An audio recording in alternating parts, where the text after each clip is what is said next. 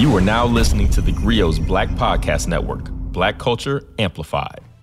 Attention changemakers. Nominations for the Grio's second annual Grio Hero Awards open January 2024. Head to the Grio's website from January 8th to February 9th to nominate a real hero making a positive impact in our communities and our culture. Last year, Daryl V. Atkinson, the co-founder of Forward Justice, took home the Grio Hero Award.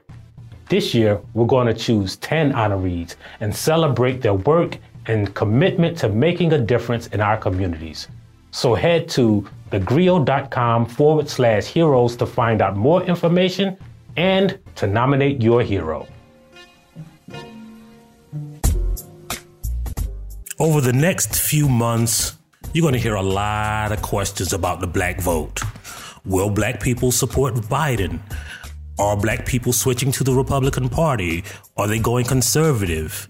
Will black people show up in numbers in November? Well, I'm Michael Harriot, and I have the answers. And that's why I want to welcome you to the Grio Daily, the only podcast that'll ask, what about the white vote? I'm world-famous white peopleologist Michael Harriot, and this is the Grio Daily. In the next few months, you're going to hear a lot about the black vote going up to the 2024 elections. You're going to hear about Biden's support, whether it's falling off, what the polls say. You're going to hear a lot about black people turning out. What about black turnout? Are black people dissatisfied with the Democratic Party? Are black people switching to the Republican Party? Are black people turning conservatives?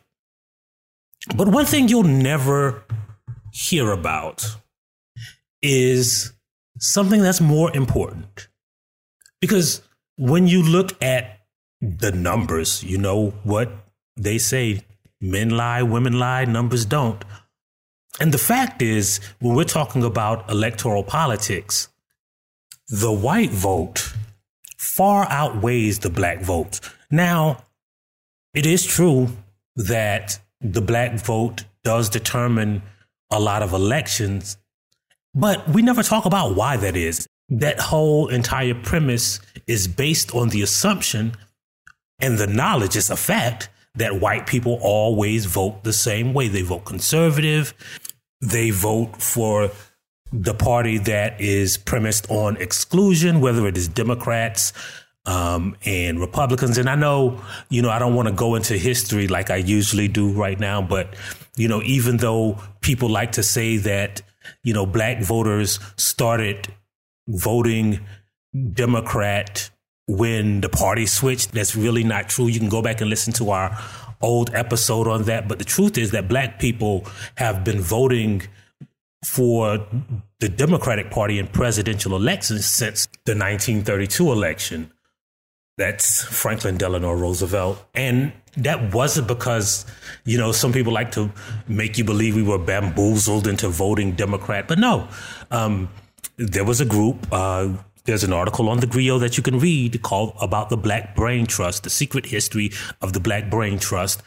And that Black Brain Trust was essentially a policy group, an unofficial policy group that enunciated the political desires of Black America to the Roosevelt administration. And because of that group, that Black Brain Trust, some people called it the Black Cabinet, but whatever you call it, it was the policy ideas that black people fought for and in some cases were delivered that made black people vote for a specific party since, again, the 1932 election. But again, that's not what we're here to talk about. Because when you talk about the black vote, you're automatically assuming and kind of leaving out the most important part of the equation, which is that white people keep voting for the party that opposes black liberation and freedom and equality. And so it wasn't that like white people switched to the GOP during the civil rights movement. It's that when they realized where the black vote was going, white people just switched to the opposite party. And that history is important when you talk about the black vote. Because when you talk about, any political group or any electoral politics, you have to start with the majority, right? And in America, the majority of voters have always been white. And as we can see, for the last 60 years, white people have voted for the GOP. And we can get into an argument of semantics, a chicken versus egg argument about, did the GOP become racist because white people voted for them, or did white people start voting for the GOP because they were the party of racism? It really doesn't matter. Whichever side you land on, the facts are that, again, we can always count on the majority voting for the GOP.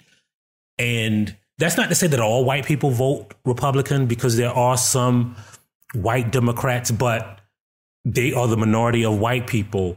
And the only way that the Democratic Party can win an election is from the black vote. But we never really dissect what that white majority is voting for.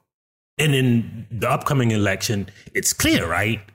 It's clear that the presumptive nominee, Donald Trump, performs racism, right? We don't even have to discuss whether he is a racist, but we know he says racist things, tries to enact racist policies, and does racist stuff, right? And whether it is because of his quest for power or whether it's because it's what he believes in, it really doesn't matter, right? Like, the intention doesn't matter as much as the result.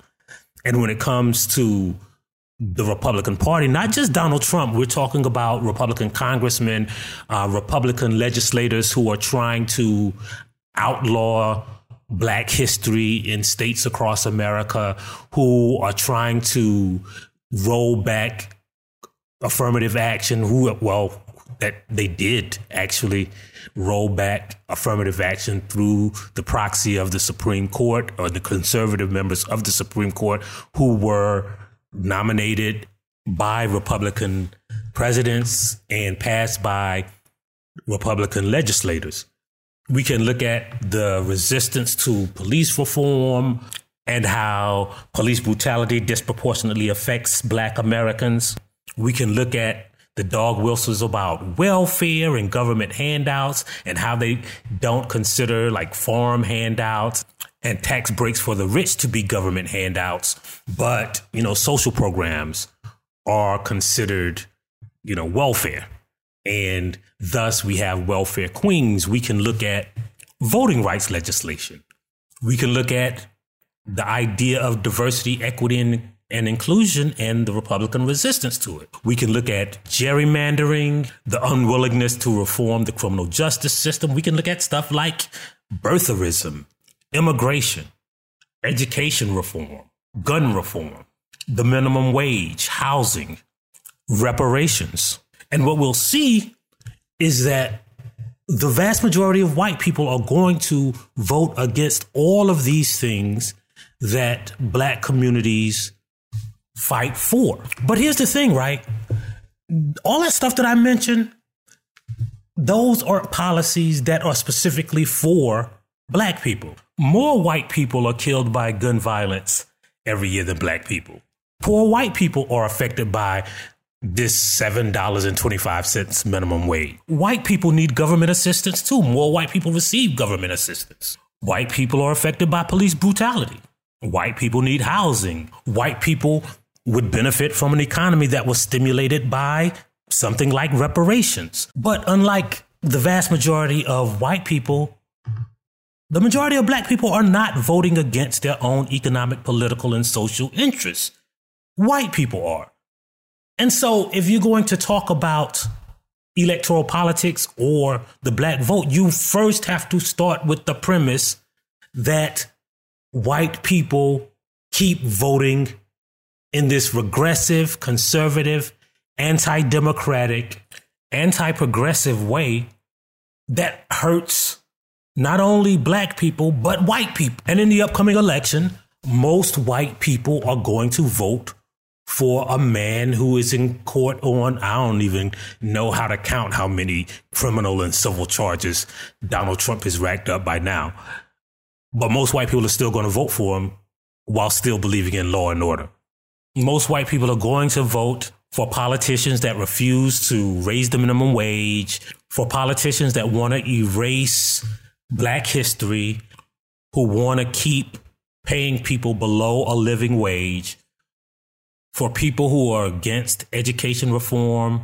But those same white people will say that they believe that the American dream can be achieved through hard work and education. They'll say that they're pro-life while voting for a party that still to this day hasn't come up with a health care plan, a universal health care plan.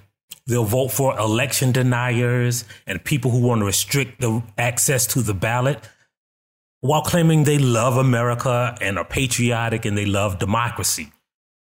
And that is the white vote. And then there's the black vote. There's all this discussion about what black people are going to do because they know what white people are going to do.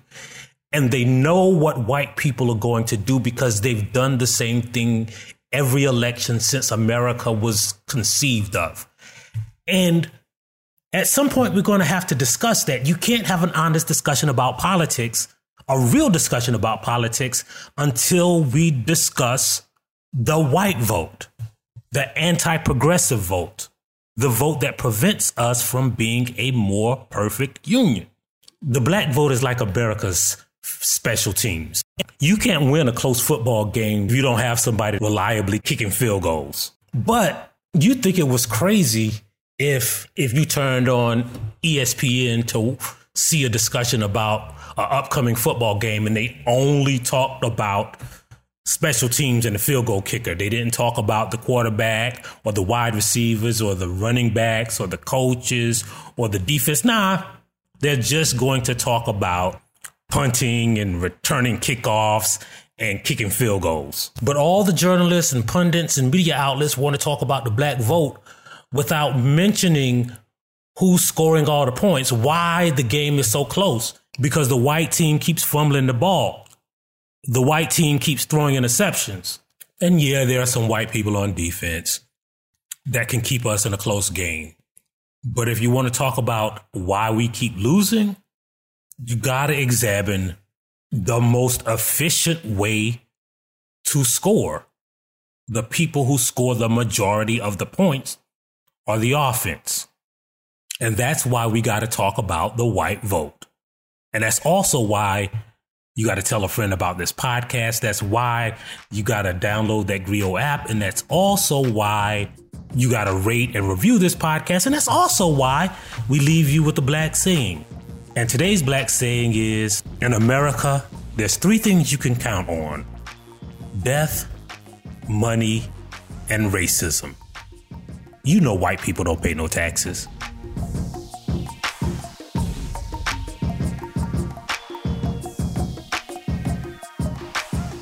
If you like what you heard, please give us a 5-star review, download the Grio app, subscribe to the show, and share it with everyone you know. Please email all questions, suggestions, and compliments to podcast@thegrio.com.